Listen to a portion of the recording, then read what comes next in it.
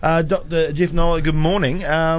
You've just been over in the United States at a conference, Psychedelic Science 2017. That's right, yeah. Fantastic experience, I have to say. I can only imagine it would have been. It was in Oakland, California, which is just across the bridge from San Fran. It's the Bay Area. That's right. Yeah. In fact, we stayed in San Fran, and I commuted daily across to Oakland to the conference, which was really easy. Actually, they got quite a good public transport system in San Francisco and Oakland. Yeah. So there's lessons to learn from the conference, and lessons to learn about public transport. These are things that we have problems with in New Zealand. Yeah. Well, I don't know. I think our public transport's okay, but here we're all right. Yeah, we're okay here. Yeah. I was in Auckland not that long ago. I was lost.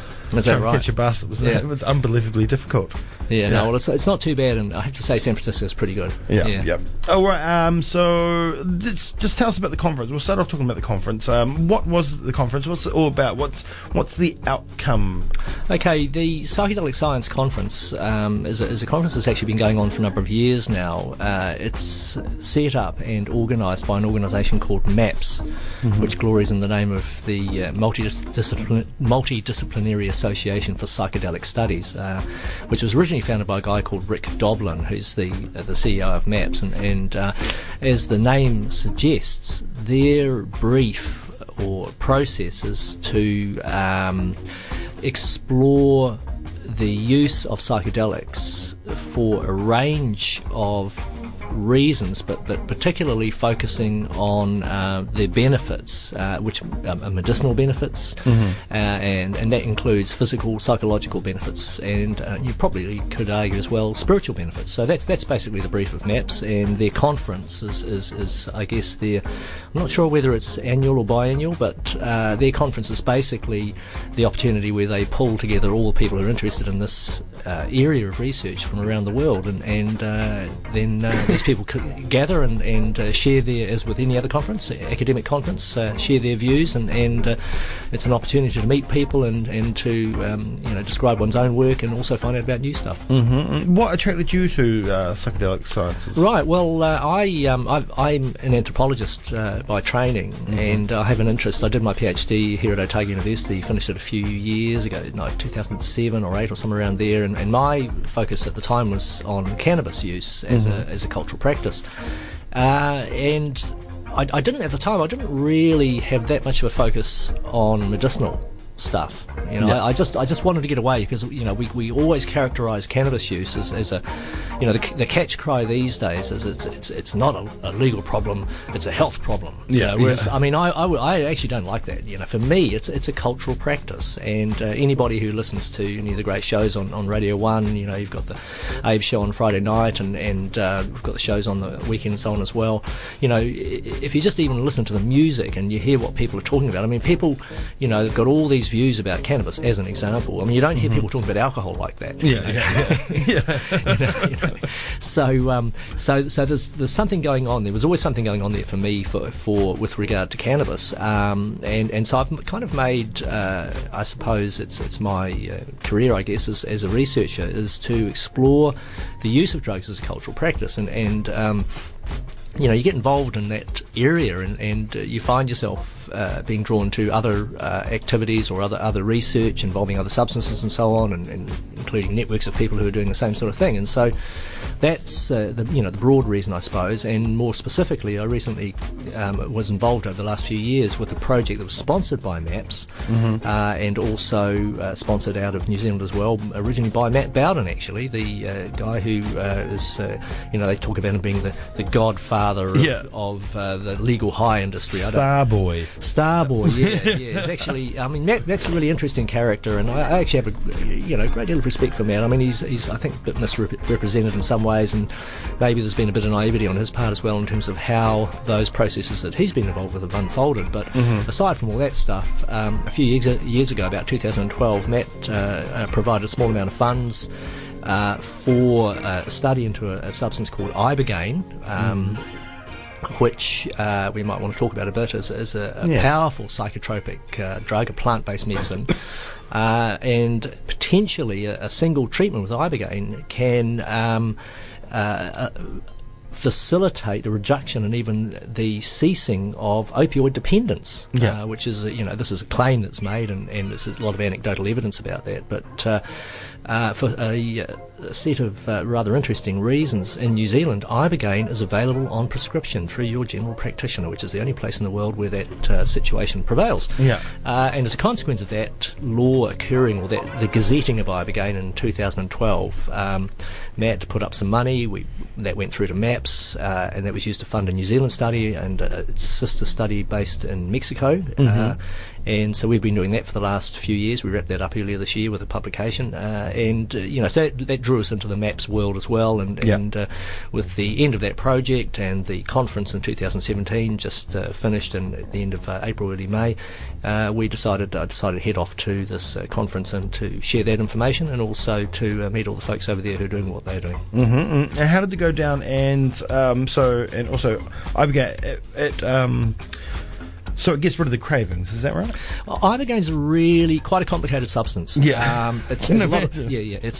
complicated, isn't that what we say? It's an interesting one. There's a couple of things. So when you take a drug, that's the parent drug, that's Ibogaine, or say cannabis or THC, and then that goes into the body and the liver acts on it, and the liver creates a kind of a copy of that drug. It metabolizes that drug. And so in the case of cannabis, you have nor-tetrahydrocannabinol. In the case of Ibogaine, you have nor-Ibogaine. So it just changes it a little bit. And so with Ibogaine, the parent drug Ibogaine promotes a powerful psychotropic experience, which is not the same as, say, an LSD experience. You got all the lights flashing and everything, so I'm told, and that sort of stuff. Ibogaine, by all accounts, I've not experienced Ibogaine myself, even though I've been offered it.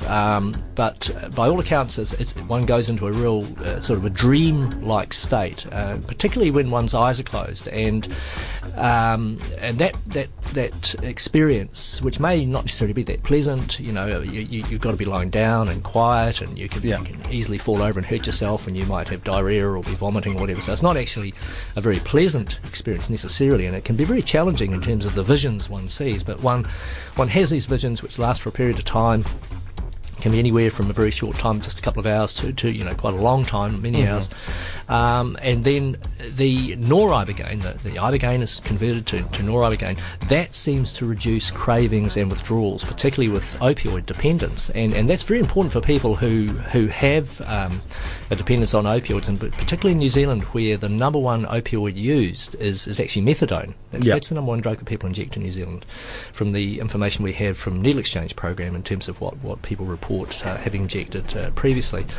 And so the withdrawals from methadone can be very unpleasant and last a very long time, and so that's a real disincentive to actually try and detox, and then maybe engage with the reasons why you might be using in the first place. And so a drug like Ibogaine, or in this case specifically Ibogaine, that reduces those cravings, reduces those withdrawals, puts you in a really good space. It gives you a window of opportunity then to address other issues, and that seems to be the case, and we followed that with a number of people treated in New Zealand over a period of time, and at the end of the 12-month period, which is actually quite a long period to follow people in an opioid dependence context and post-treatment, we found that 50% of the people that had been treated were opioid-free at 12 months, which was a remarkable thing. And what is the level of reduced opioid dependence with methadone? What's the success rate? Well, the thing with methadone is that you're not reducing dependence at all. You're becoming dependent on methadone. And so that's the thing. Is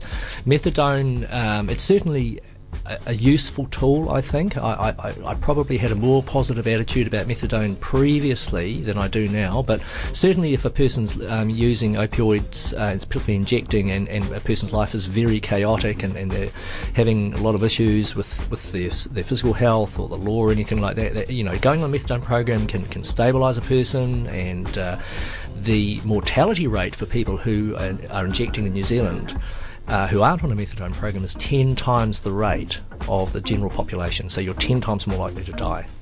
If you go on the methadone program, that reduces by 50%, but you're still 5 times more likely, and you're still dependent, except this time you're dependent on methadone. So, they're quite different responses to the problem of opioid dependence. And why would you want to go on methadone too? If you're a user of opiates, more especially if it's something like heroin or morphine, you're probably going to know some other people that are as well, and you're probably going to know some people that are on the methadone program. And as I say, I think the thing it's difficult. I mean, I remember interviewing people for the Needle Exchange program, for whom I also work.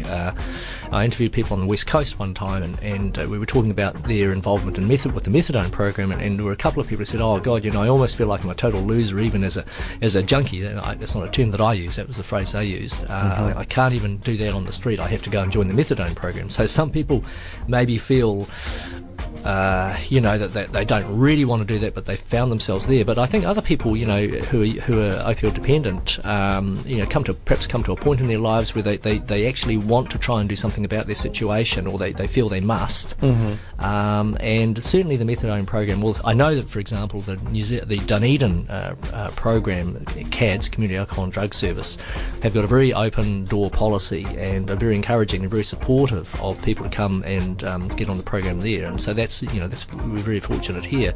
As I say, I think you'd see that people who do get involved in the program, a lot of people, it stabilises their lives and probably moves them towards a point where maybe they want to change how they're living their lives. And of course, it's very important to appreciate also that people don't just roll out of bed in the morning and decide they're going to become dependent on drugs. There's a lot of stuff that's gone down in a person's life that's got them to that point, and it's often forgotten. And people who are drug dependent, whether it's opioids or other drugs, are often very stigmatised people, and often there's a lot of stuff that's happened in their lives that have gotten to that point. Now, of course, in America, opioid addiction is huge. Right now, you had the drug companies pushing it quite hard in the 90s, and opioids have especially, I always forget their names.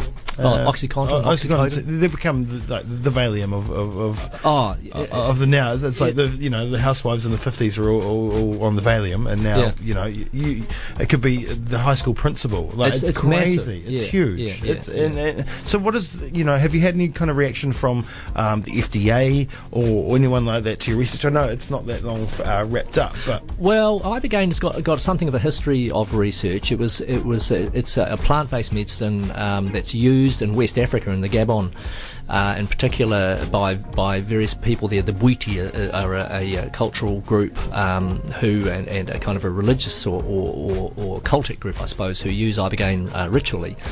And it had a history in the early 20th century. The French made a substance, a product called Lambarine, which was used as a stimulant and so on. But it wasn't until the 60s when a young heroin-dependent guy living in New York called Howard Lotzov, someone gave him some, said, "Oh, try this." And he had it, and 3 days later he's going, "Oh, gee, I don't feel like using heroin anymore." So that was really the start point. That's coming up to over 50 years ago now, where he had been pushing from that point on to say, look, hey, we've got to do something with this substance. And so it's been quite a bit of research, and there was an attempt, I think Ibogaine got up to about second phase trials with the FDA in the States in the 80s maybe, and late 80s, and then there was a bit of an argument between the researchers and Howard Lotzov, that young fellow. He was part of that process as well, and he'd patented some things and so on. So it kind of got pushed offshore to St. Kitts in the Caribbean, and there was some work done there by a woman by the name of Deborah Mash, who was a very determined researcher as well, and they had some very good results. But the main issue, as with so many of these substances and the other substances too that were the subject of the conference, was that one of the things that people get really anxious about is the psychotropic effect, the mind-altering effects of them. And that's one of the things that really stands in the way of the development of these substances as medicines. Although with Ibogaine also, it has to be said that there have been a number of fatalities associated with its treatment. And in fact, there was one that happened in New Zealand in the North Island, and that person was potentially going to be part of our study. And so that with Ibogaine is probably the deal breaker for Ibogaine, even more than the fact that it's a powerful psychotropic drug, is that if it's not managed properly, you're going to run into difficulties there. So those are reasons that hold back the use of these substances in treatment.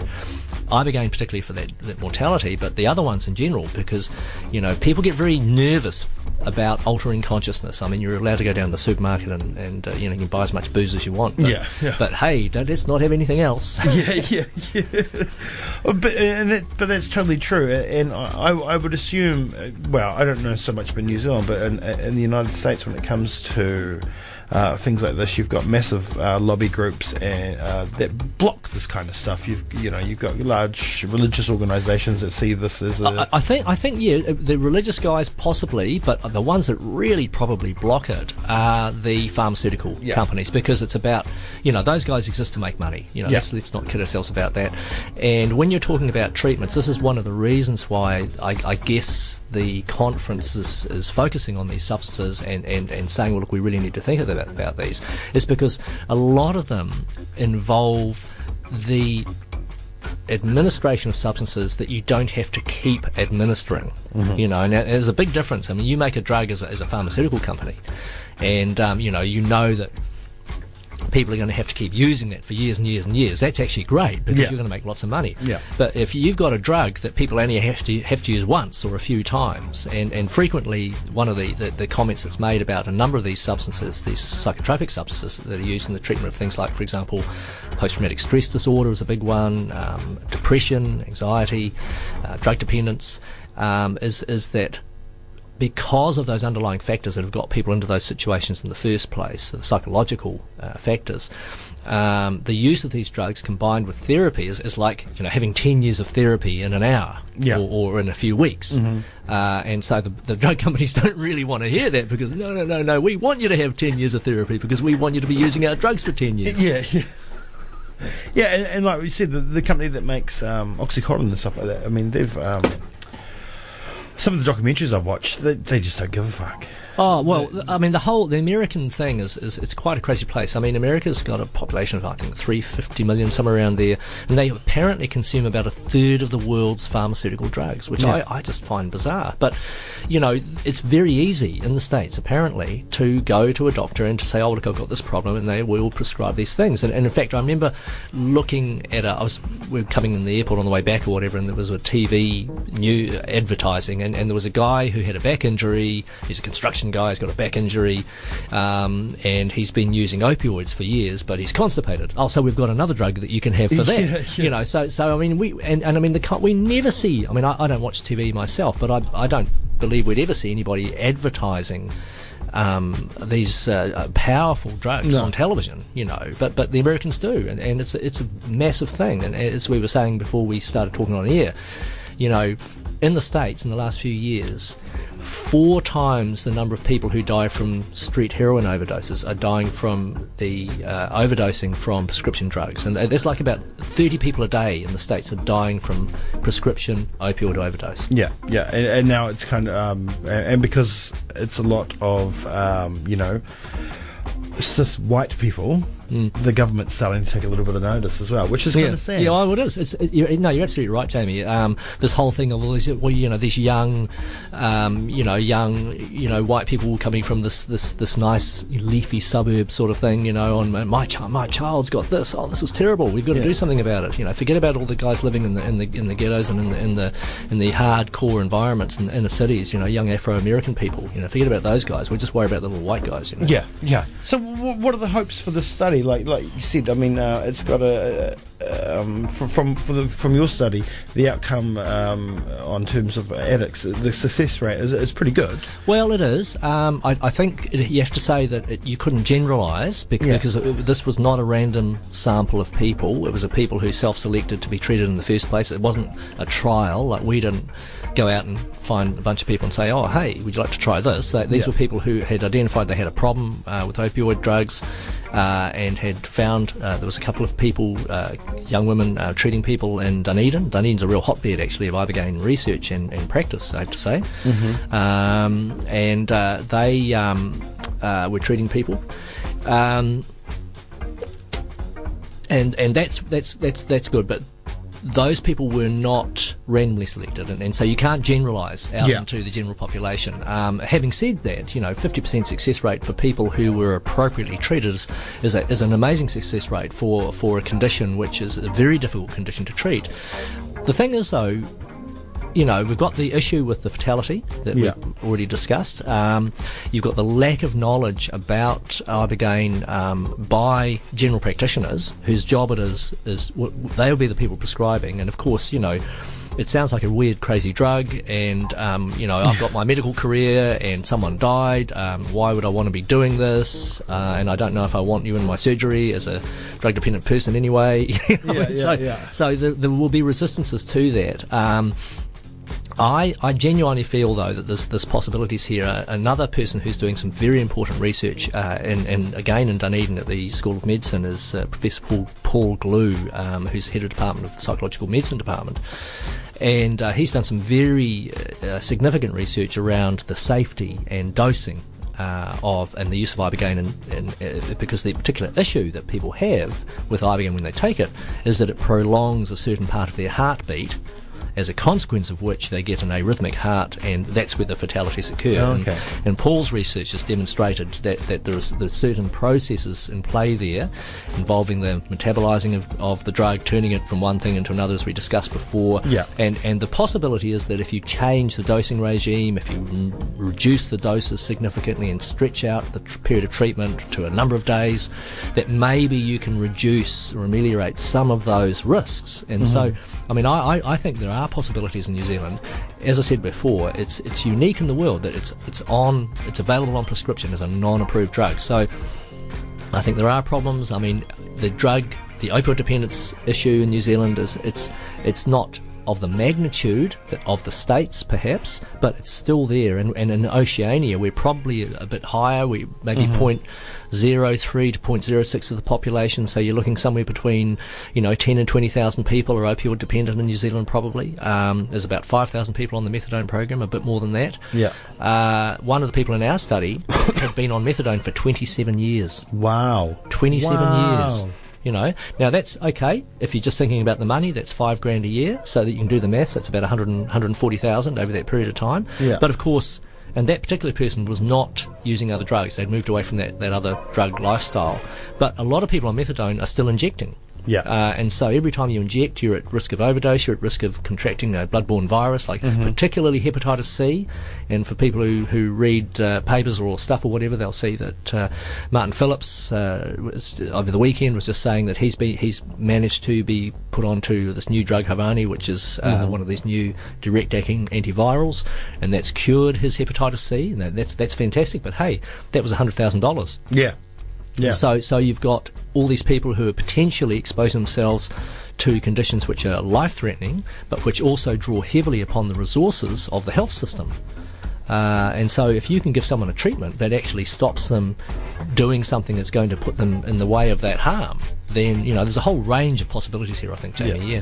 Well, I guess that will come down to, if a drug company does, if they get the dosage right, they do some trials, and then a drug company does come out with the product, it could be at that cost as well, because, if it's a small program of taking the drug, like it is with the one that Martin took, I think it was a 10-week program or something. Yeah, I think between 6 and 12 weeks, And that's the point why it costs so much.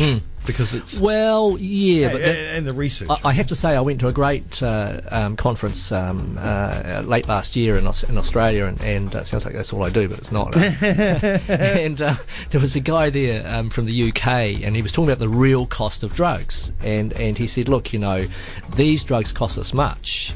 But he said, if there's a chemical wholesaler, there's these guys in India, and you can actually get all the different chemicals that are in these drugs. What do they cost? And he breaks it all down, and it's costing very little actually. Yeah. The markup these guys put on is massive.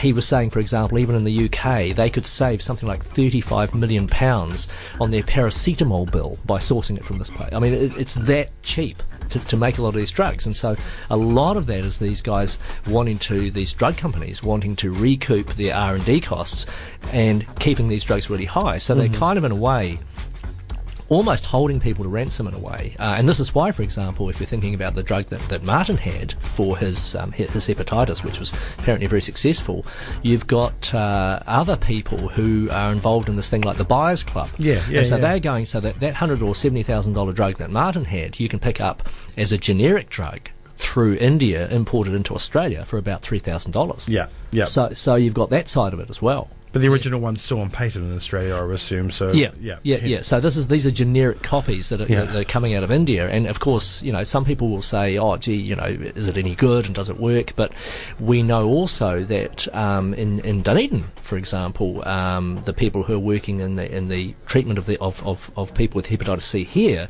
That the clinicians are actually prepared to treat people with the drugs that they've actually brought in from Australia because they've seen them working as well. Yeah, that's fantastic. So do you think there's a future for Ibogaine in New Zealand and the States? I think there's not only a future for... I don't know about the States. They're going to struggle a bit with it, I think. I think there's a future for it in New Zealand. I actually think also that there's a future for many of these other substances as well. So we're talking about LSD, MDMA, psilocybin from mushrooms and so on are just three. Ayahuasca, which is another one that's from a vine that comes from the Amazon jungle. It's another one that's got a bad name too, though, right? Well, a little bit of a bad name, yes. Probably not quite as bad as Ibogaine in terms of the fatality stuff. But I mean, some of these other substances, and this is another thing, some of the psychedelics and drugs like MDMA, it's actually very difficult to become dependent on them, just because of how they work on the brain.